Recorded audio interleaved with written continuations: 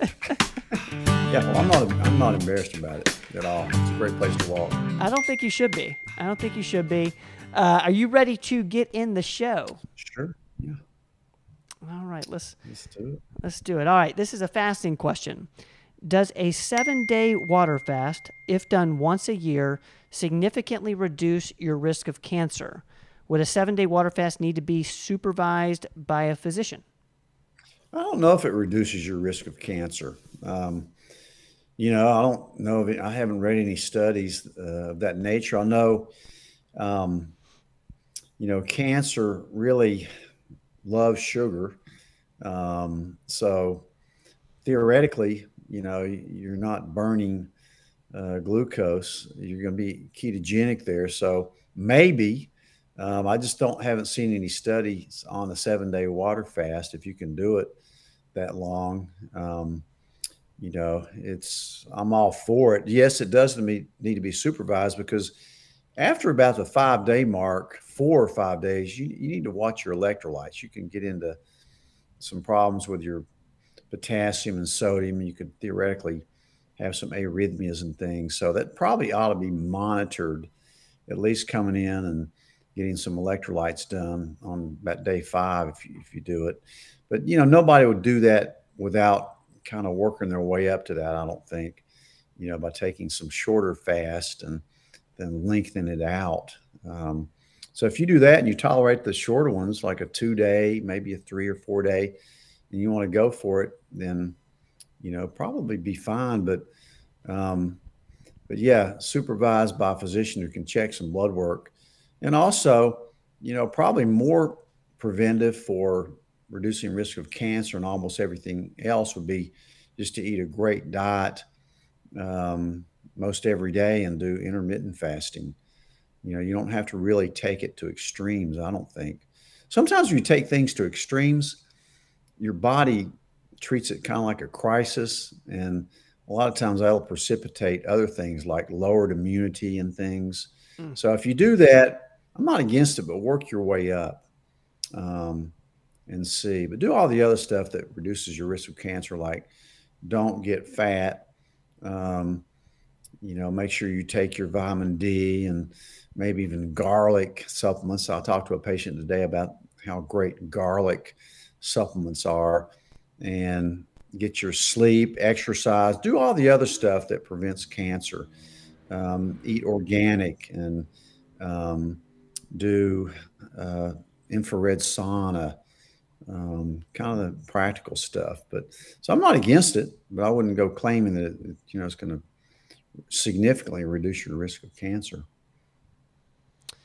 Great question. I like that about not going to extremes. And is there a scenario where you would do a 7-day water fast?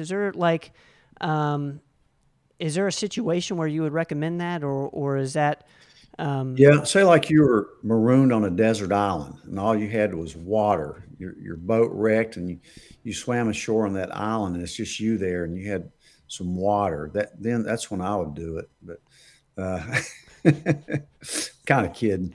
But no, I mean I wouldn't blame people for that. If they did have a mild form of cancer, or they kind of wanted to starve it out. I'm not against that at all, but like I say, it could be beneficial. It could be harmful. So if you want to do that, work your way up there. I know there's some clinics in different countries that you can go to that you can do this even for 30 days, but they're inpatient, getting all kinds of blood work and all this, and um, so you could definitely go longer than that, but you'd have to really do it under the hands of people that are really qualified to monitor you. Great question, though. Super Interesting. interesting. Super interesting. Thank you for that question. We've got a couple migraine questions tonight. I've had migraines all my life. At this point, they have been diagnosed as cervicogenic. I tried Botox shots 2 months ago, and things are so much worse than migraines ever were. Goes on to say constant pain in neck and shoulders. I can't get an answer as to why or what to do. What are your thoughts? Thank you. So it seems the migraines got worse after the Botox, is what I'm. Yeah, it sounds like it's coming from your neck. Hopefully, you've had a workup with MRI of your neck and and see really what's going on. If you have some facet joint problems, or um, it may be triggering an atypical migraine. I don't know if you've tried what you've tried, but it seems to me that I probably wouldn't get any more Botox shots in the neck. Sometimes Botox really helps migraines, but maybe not. Sometimes, when you put that much Botox in the neck area, you can't control your neck. You're going to be really limp in your neck. And I can see where that may make it worse. You may have to if that's the case, get a neck brace and wear that. See a good physical therapist, somebody like Ernie. And maybe some traction may help. Maybe some facet joint injections through a qualified interventionalist. If it's really bad, acupuncture, dry needling. It's hard to say without looking at you. My best guess would be to see somebody like Ernie and do something kind of like that with maybe a little traction and dry needling and some things like that may really help you, because it looks like medicines are not helping you. The typical,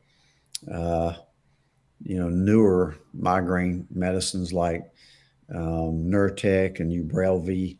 Although if your insurance doesn't cover that, I had a patient today I put on Nurtec. It was going to cost them a bundle because their insurance wouldn't cover it. I'm talking about over $1,000 worth. So, I always try to get a sample of something like that. I have samples at the office you could try of both those for migraines. And sometimes they work wonders, but it seems like a lot of your problem is derived from your neck. So it'd be really interesting to see what's going on in there and get to somebody, even maybe a physiatrist who specializes in it's almost, physiatrists are almost like they're medical doctors, but they specialize in physical therapy and modalities that will help pain. They do a lot of pain medicine. So you may want to seek one of those out as well. They can do the injections that are in your spine under the guidance of a live x-ray. But you have to get somebody pretty experienced in that.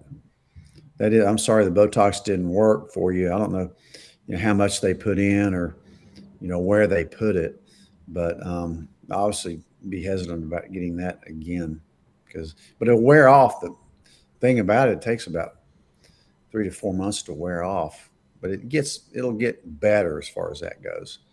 But maybe see a physical therapist that's well versed in treating that kind of thing. All right. Thank you for that. Let's go to another migraine question. I suffer from ocular migraines and have read magnesium can help reduce the number of episodes. Question is, do you have any recommendations on which type and the dosage or any other supplements that might work better? Any other advice for managing these is greatly appreciated. So this is about ocular migraines. Yeah. I mean, again, you could try Nurtec or Ubrelvy, which virtually has hardly any side effects that I see, in contrast to the triptans that work too, but not as well, and they can cause tachycardia, things like Maxalt and Imitrex. So you might try that. But yeah, I think magnesium is great for headaches. I prefer, if you're constipated, take magnesium citrate. If you have a migraine, I like magnesium glycinate or magnesium threonate, and anywhere from 250 milligrams to 500 milligrams is usual dose. Take it at night. But yeah, I think magnesium's a great. Almost all adults are deficient anyway. I put almost everybody on magnesium at night that's an adult. So look at, of course, triggers. There can be different triggers. Even ocular. Uh, Migraines can have a trigger by hormones or stress or lack of sleep, maybe some foods, um, smells, toxins. I love the infrared sauna that I keep talking about for detox on any of this stuff. So get a migraine headache diary and take that and see if there's a trigger. Certainly take the neuromagnesium, which I like a lot, and try some of the other stuff as well and see if you can find out what's causing it. Does it come at one particular time of the month?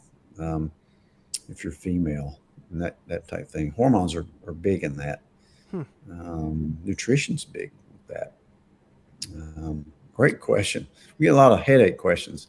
No, it's a really good question, and I know that a lot of people suffer from migraines, and so thank you for putting that question in there. Let's go to a seems like an arthritis question. What would be recommended for patellofemoral compression syndrome and osteoarthritis of the knees? I currently am taking glucosamine, turmeric, and collagen. And it goes on to say, however, I'm still experiencing knee pain and stiffness. What's your thoughts on this? Yeah, first of all, if you have patellofemoral compression syndrome, see a guy like Ernie, a good physical therapist that does a lot of knee stuff. Um, Look at the x-rays, bring him up to him and let him look at them. I don't know if you have both knees. It looks like it, or just one knee's worse, but um, those are certainly some pretty good supplements that you're taking. Um, I love turmeric. That's my favorite. One of my all-time favorite supplements. I certainly take it twice a day because I have arthritis in my back, my lower back. Um, Glucosamine may or may not help. Collagen's always good. I'm not sure it's going to help your arthritis so much. Um, I like CBD is really good for that condition. You can put the cream on that may help you. You may need a prescription anti-inflammatory like Mobic is probably my favorite. It's once a day. It doesn't upset your stomach much at all when you need it.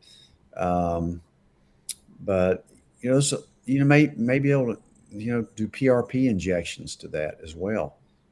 As you know, I had my both my knees injected with platelet-rich plasma in the last month or so, and it really is helping my knees. Um, so see a good physical therapist. Make sure you've had some X-rays, just some plain X-rays to look at it. See how much arthritis, how much joint space you have. Consider adding a non-steroidal. You can up your dose of turmeric probably more than you're taking. MSM, I think, is another supplement that I like better than glucosamine. I think it works better. Um, and try some of the local stuff as well. Uh, Consider PRP. I don't know if you've had a steroid injection. Sometimes it takes one of those to kind of calm it down, followed by PRP later. So uh, hope that helps you because if you're hurting all the time, something needs to be done for that. That's a great question. Great answer, Doc. Thank you for that. I want to go to a question here about DEXA. I heard Dr. Andrew Huberman talk about the DEXA being used for total body composition testing, not just bone density. I've never had any other info on my DEXA results besides bone density. It goes on to say, is that a specific DEXA that you have to request to also get the other BMI info? And I'll put this back up there. What's your thoughts on this? Yeah, I love Dr. Huberman. I listen to him all the time. He's a biophysicist and ophthalmologist out at Stanford. He gives some great podcast on a lot of stuff. Talks a lot about the brain, sleep. And it's true. Yeah, DEXA scan is a great way to measure your, not just your bone density, but your percent muscle and fat. The problem is you're going to have a specialized one. They're not going to be included on a regular one. I'm actually trying to find a place around here that will do that for me because it's really the best way to look at your body composition is a DEXA scan. So I'm kind of working on a couple places to see if they'll read those out too. The problem with it is people get a DEXA scan, their insurance pays for it. They're not going to pay for the other information. So it's probably going to be one of those things that's going to be a cash only thing, but it'd certainly be worth it. It's a great way to measure your body composition, no doubt about it. Probably the best way. All right. Thank you for that question and prompting that.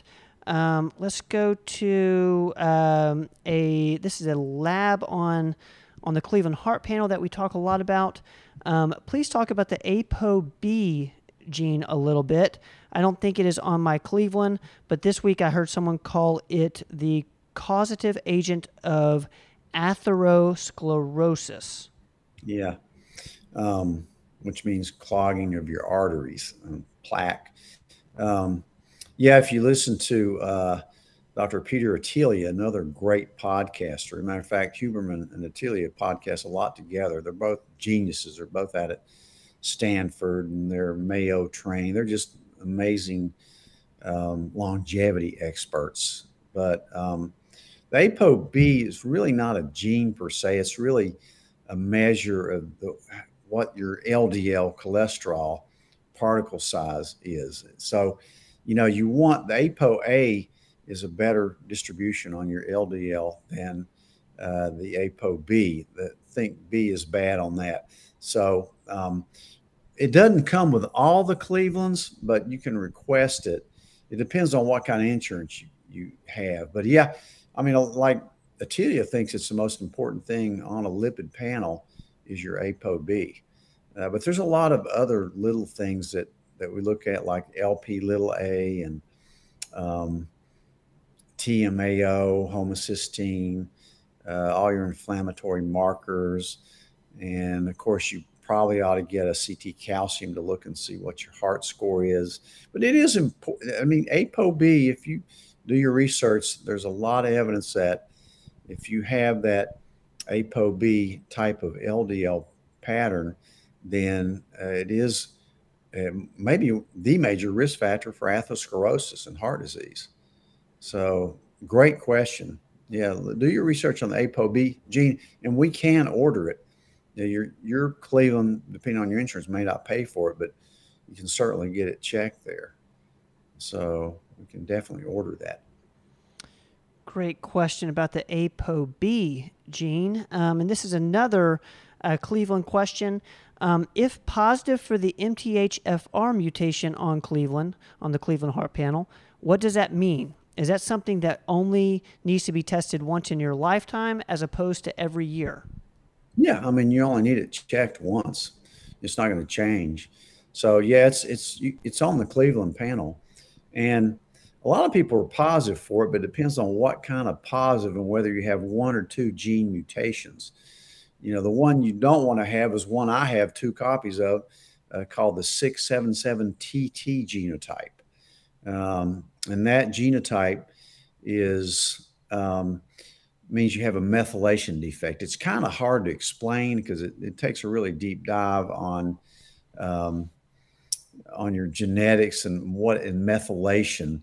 But basically, the root cause of that problem is you have a hard time attaching a methyl group to certain proteins. You have a hard time turning homocysteine, which is an inflammatory amino acid, into methionine, which is a real beneficial thing to have for a lot of reasons. So when you have that double gene mutation of the 677TT, that means that you can't turn folic acid into methylfolate, the active form of vitamin B9 that's so helpful for a ton of stuff.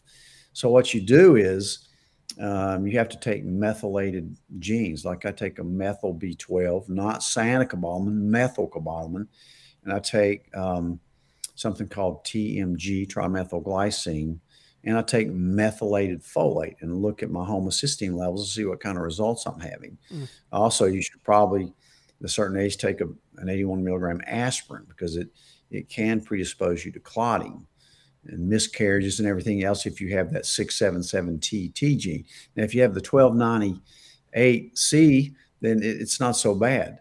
That gene is more associated with anxiety and depression and that sort of thing. So it means different things depending on what your specific mutations are, but they're very common. I mean, most of the people I see have at least one mutation on that MTHFR, and I'll tell them you need to worry about this or you don't.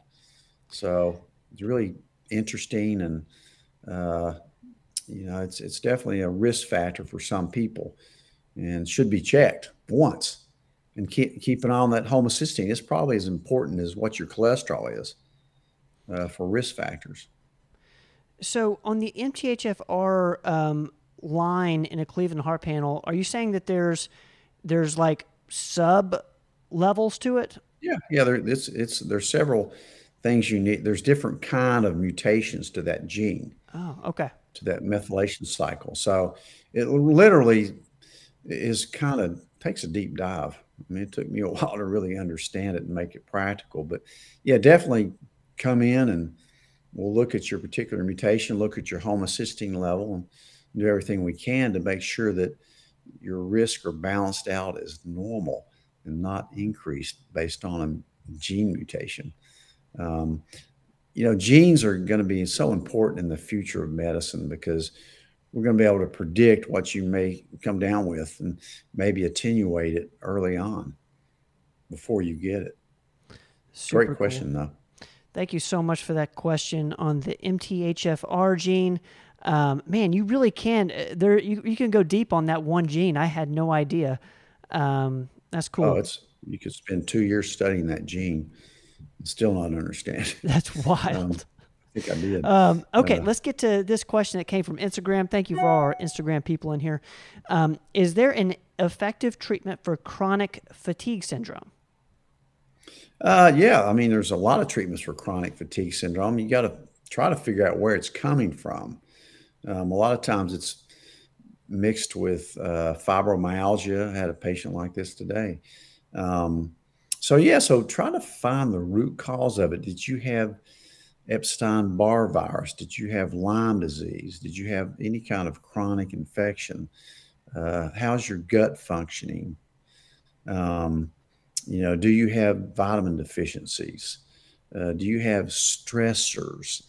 A lot of times with chronic fatigue or fibro, they also have a lot of psychological imbalances that you need to deal with. But yeah, there's a lot of treatments for it, from allopathic treatments to alternative treatments. We do a lot of um, IV cocktails for this, intravenous infusions that seem to help it. And there's medicines for this. I mean, you may have a CoQ10 deficiency, you may need PQQ, but there's no one easy answer to, chronic fatigue syndrome.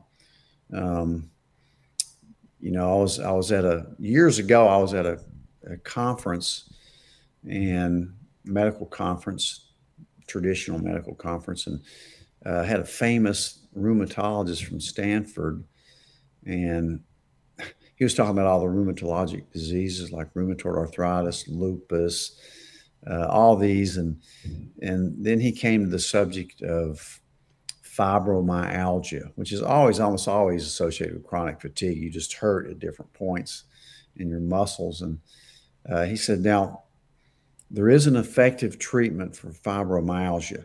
And you can see all these doctors really perking up and getting their pens to write this down. And he ended up saying, there's only one real treatment for it. And he goes, exercise. Huh. So there's a lot of disappointed doctors and thinking, well, what drug are they going to use for this? So I had exercise. I had no idea. That's super cool. All right, thank you for that question on Instagram. I'm going to get to the next one here, also from Instagram. What is the best treatment for chronic sinusitis? Well, need to determine if it's allergic in nature, it may be infectious, it may be fungal. Um, so there's no best treatment for it. One thing I would do is do neti pot, saline, sterile saline irrigations. I think that may be the best treatment for it. And you can also take some antihistamines. You can use something like Flonase. That's a nasal steroid that I use it every fall and sometimes in the spring when my allergies act up. But definitely the neti pot treatments. Um, Make sure your gut's okay too. The gut, if your gut's good, then your sinuses usually gonna be pretty good too. Um, you may need some antibiotics. You may need a steroid. Um, I like colloidal silver for that. If you're looking for, an alternative treatment. Some people use nasal inhalation treatments with budesonide and some things like that. Um, but maybe even nasal nebulizer with hydrogen peroxide. Some people claim that works. I've never used it, but you can certainly read about it. So you may need to get an x-ray of your sinuses to make sure they're not totally blocked off. That you need a window created by an ENT physician that can open it up for drainage. So there's a lot of things, but try to find out what's causing it first. And one thing I will add is nasal breathing. So actually breathing through it is really helpful. Our good friend Zach Kramer is a breathing coach, and he does some work with us. And we've had him on the show a couple times, and he turned me on to nasal breathing. And I used to have bad. I don't know if it was sinusitis, but would always be kind of sniffly, and breathing through it really helps. So like going for walks and only breathing through your nose and doing some breath holds is kind of an easy little thing you can do that might help. It helped me a lot. That's a great point. Yeah, your nasal mucosa has a lot of receptors to release nitric oxide, which is a vasodilator. Very beneficial. Great point. Nasal breathing is the way to go, especially if you're a mouth breather at night. It may predispose you to chronic sinusitis. It's really interesting. Your facial structure may have a lot to do with that. A lot of these kids that are, they're getting this thing, a lot of it's because of malocclusion of their teeth. It's so fascinating. Yeah. It's really interesting. Facial development, all these nasal bones, if they don't develop right, you're going to be having a lot of chronic problems with your sinuses as you grow up. All right. Well, let's move on to our last question here, guys. And what we're going to do is we're going to head to the comments here shortly, and we're going to take live questions. I see Jasmine Allman's in here, our esthetician in the Knoxville office. So glad to have you in here. Hey, Jasmine. With a great question about hyperpigmentation and hormone therapy. Thank you for that. So we're going to get these live questions here shortly. I see Carol's question. But I got one here that I'm going to read from my email that I really think is going to, I think a lot of people are going to relate to this. And we've recently talked about Hashimoto's. And so we're starting to get questions from people who have Hashimoto's and have kids who are showing antibodies. So I'm just going to read a little bit from the email, a little summary here, and then Doc, I'll let you talk a little bit about Hashimoto's with kids. But the meat of the email is saying, I've had Hashimoto's for 7+ years now and have made adjustments and am doing all right. I could be doing better, but the point of this question is that almost 2 years ago, my then barely 6-year-old daughter had blood work done that revealed absolutely insanely high antibodies. So I'm assuming what she's talking about is TPO antibodies. Her pediatrician and also pediatric endocrinologists are basically saying, oh, well, she'll grow up and need medications. Best of luck. And let us know if she has more symptoms. I don't want to do I don't want to do nothing. So as of this year, she has been gluten and dairy free with me. I can't tell a difference, and I also can't tell if I help cure her Hashimoto's before it starts attacking her thyroid. The ending here is I've read what Dr. Rogers said, but I really need someone who can work with children or speak about this sort of things with kids or to me. So kind of what's your thoughts on this? What are some guidance you could give this listener here around how to go about Hashimoto's or prevention of Hashimoto's in a child, in their child. Yeah. Um, I have a niece that has Hashimoto's, and it runs in the family. There's certainly a genetic component to it, and kind of like type 1 diabetes. We have two kids with type 1, and there's a genetic predisposition for that. There's even a gene you can test for to see if you're going to come down with type 1 diabetes. And if you are positive for those antibodies, then you need to do everything you can to prevent it, like what you may be able to do for years, maybe forever, who knows? But like very great diet. The best thing you can do is eat a great autoimmune diet, which means just like a diabetic would do, no sugar. Um, and avoid the things like you're already doing, like glutens and dairy, and make sure she's on a good probiotic for her gut. Make sure she doesn't have a lot of gut problems. That's where it's going to be triggered if it is. Um, so make sure she has good pre and probiotics. Avoid the inflammatory foods like dairy, gluten, soy, corn, maybe nightshade vegetables. Um, you could even consider getting some food sensitivity testing done. Um, and also make sure her multivitamin has a little bit of zinc and selenium in it. And just keep monitoring things. You might, it could be your TPO antibodies are high, or antithyroglobulin antibodies are high, or if they may be high, there's two sets of them. So, hopefully be able to avoid it, put it off at least. It's hard to really say, um, but I wouldn't think, hey, she's going to come down with Hashimoto's necessarily. But if she does, it can certainly be treated. Um, and the treatment's not going to be that difficult like it is in type 1 diabetes. Um, they're both autoimmune diseases. She's kind of young. A lot of times, depending on the situation, we use a lot of low dose naltrexone for different things. I've never really used it for prevention of Hashimoto's in a kid with positive antibodies. I've done it in adults. So that's something you could explore a little bit. I don't think most people use it under age 10. I'd keep monitoring the antibodies and monitoring her gut, making sure that she has good gut health, gets plenty of sleep, but keep an eye on things. Make sure she has a good multivitamin, and the stuff you'd want to do anyway, clean, organic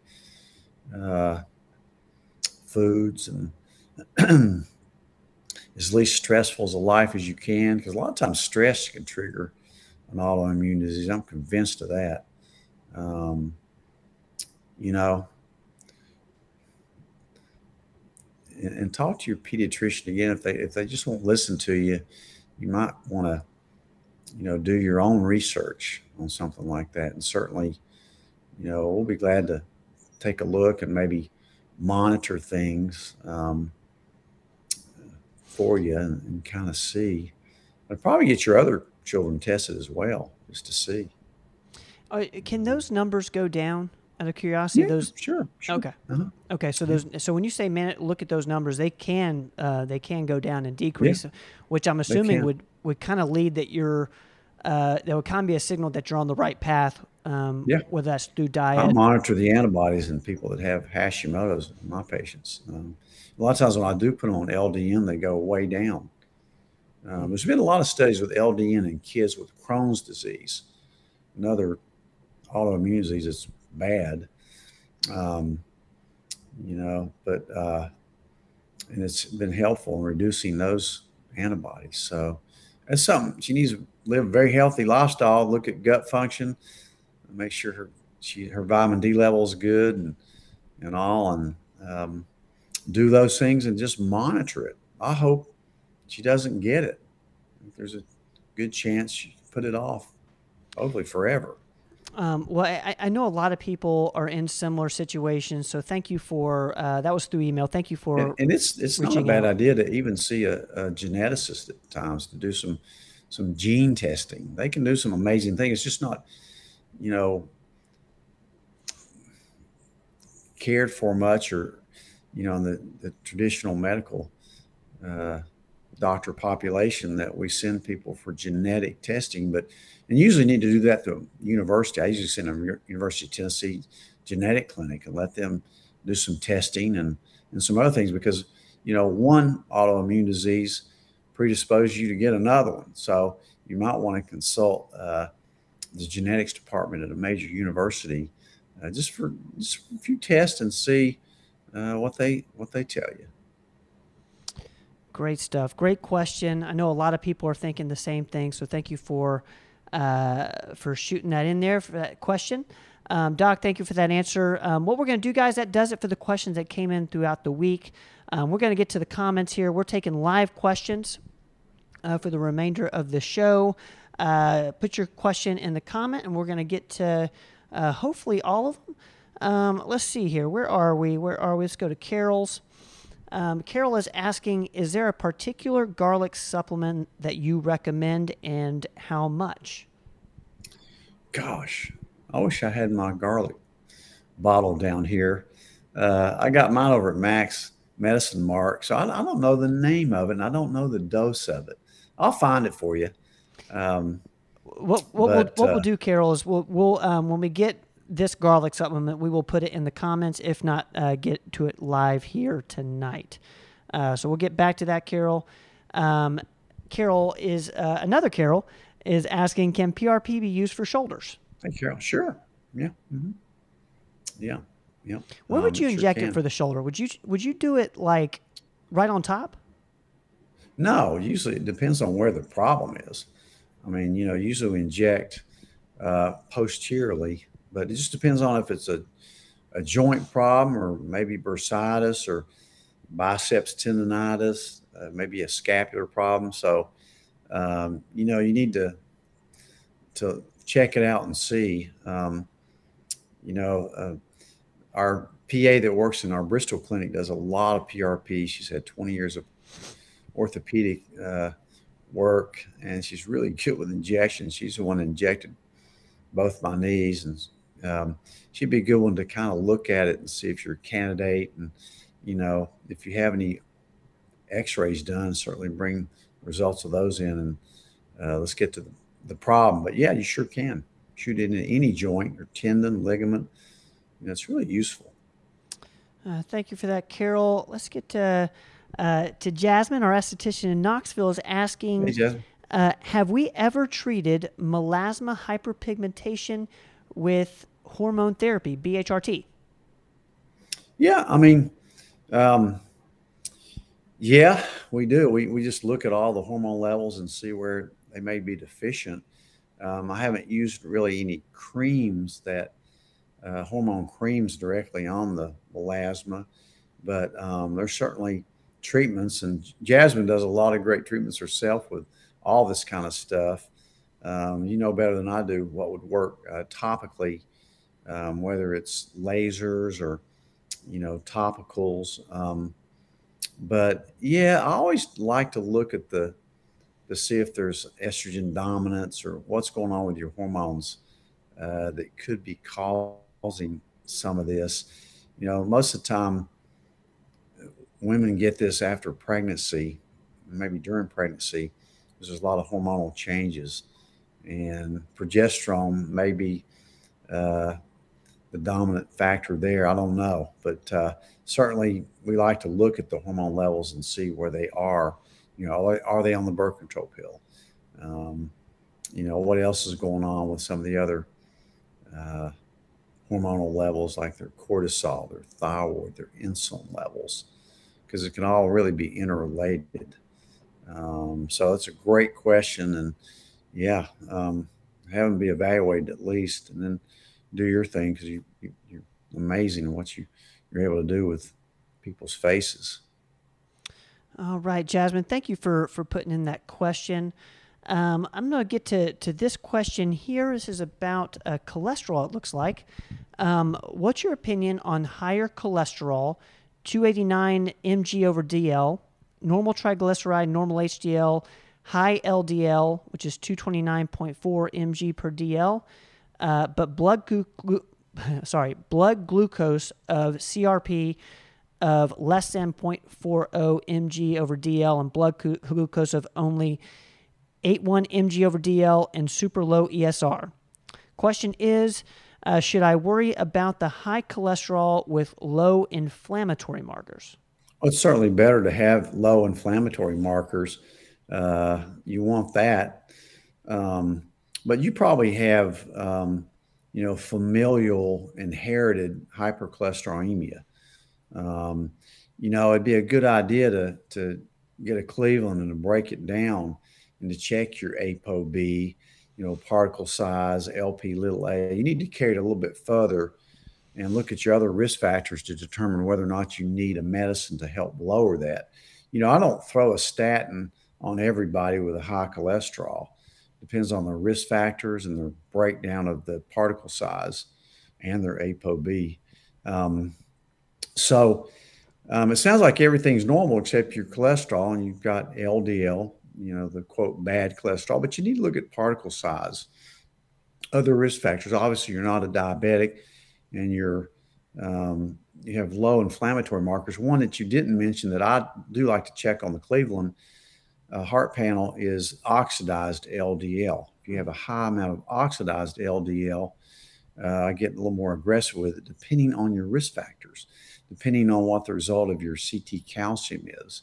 So I'll look into it a little bit deeper than just that high cholesterol that you have, because that may not be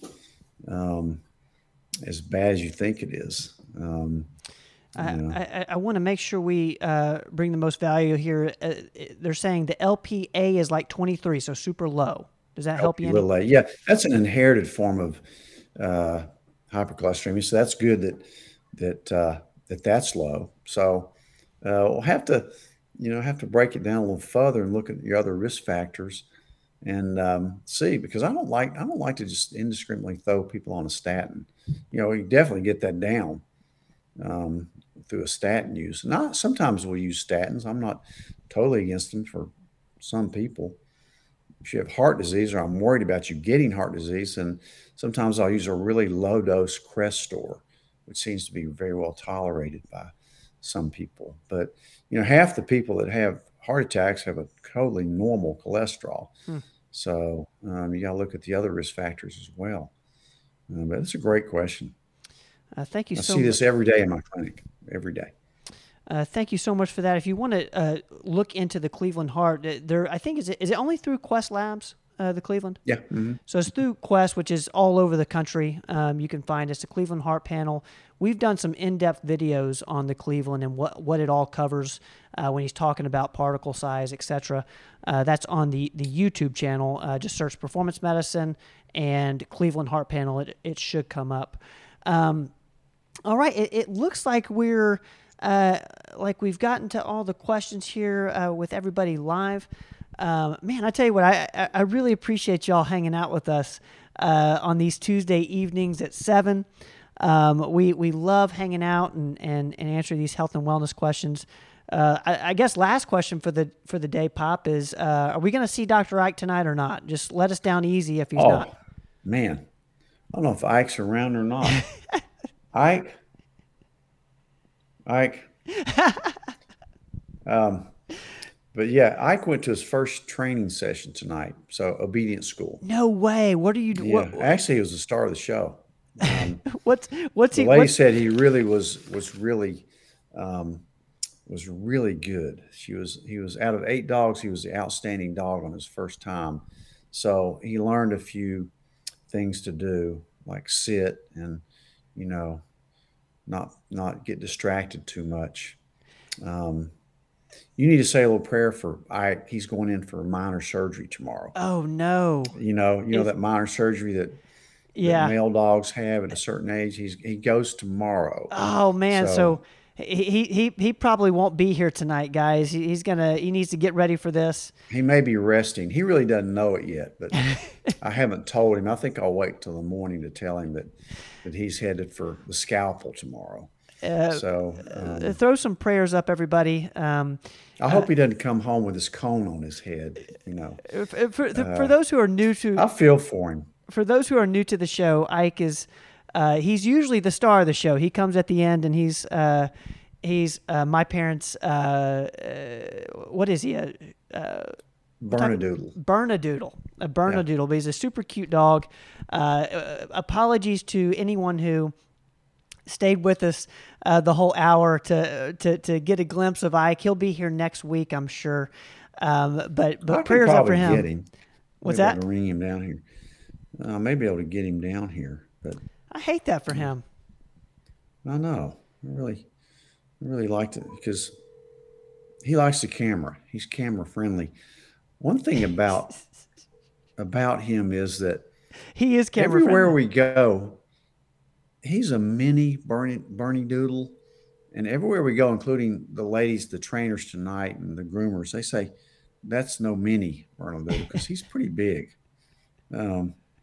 I can't seem to ring him up. So I just hope next week he's in shape to, come back on camera. I can't get a hold of him. He's not answering his phone. So Ike's not answering his phone, folks. He will be back next week. We'll make sure. We'll have to look at his schedule. His schedule books up quickly. Yeah.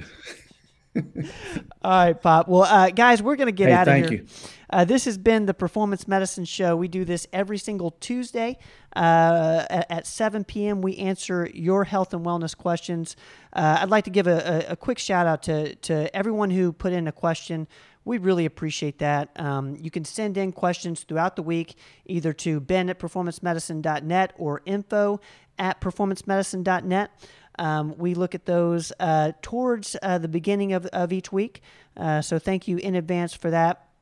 Thank you to Jasmine's been in here, our esthetician in the Knoxville office. Katie Gegley, our operations, is here. Our operations manager, thank you so much for hanging out with us. Doc, man, I appreciate the time. Hey, thank you, Ben. All right, guys, we are out of here. We will be back next week, Tuesday at 7 p.m. for the Performance Medicine Show. We love you. We'll see you next time. Don't go away.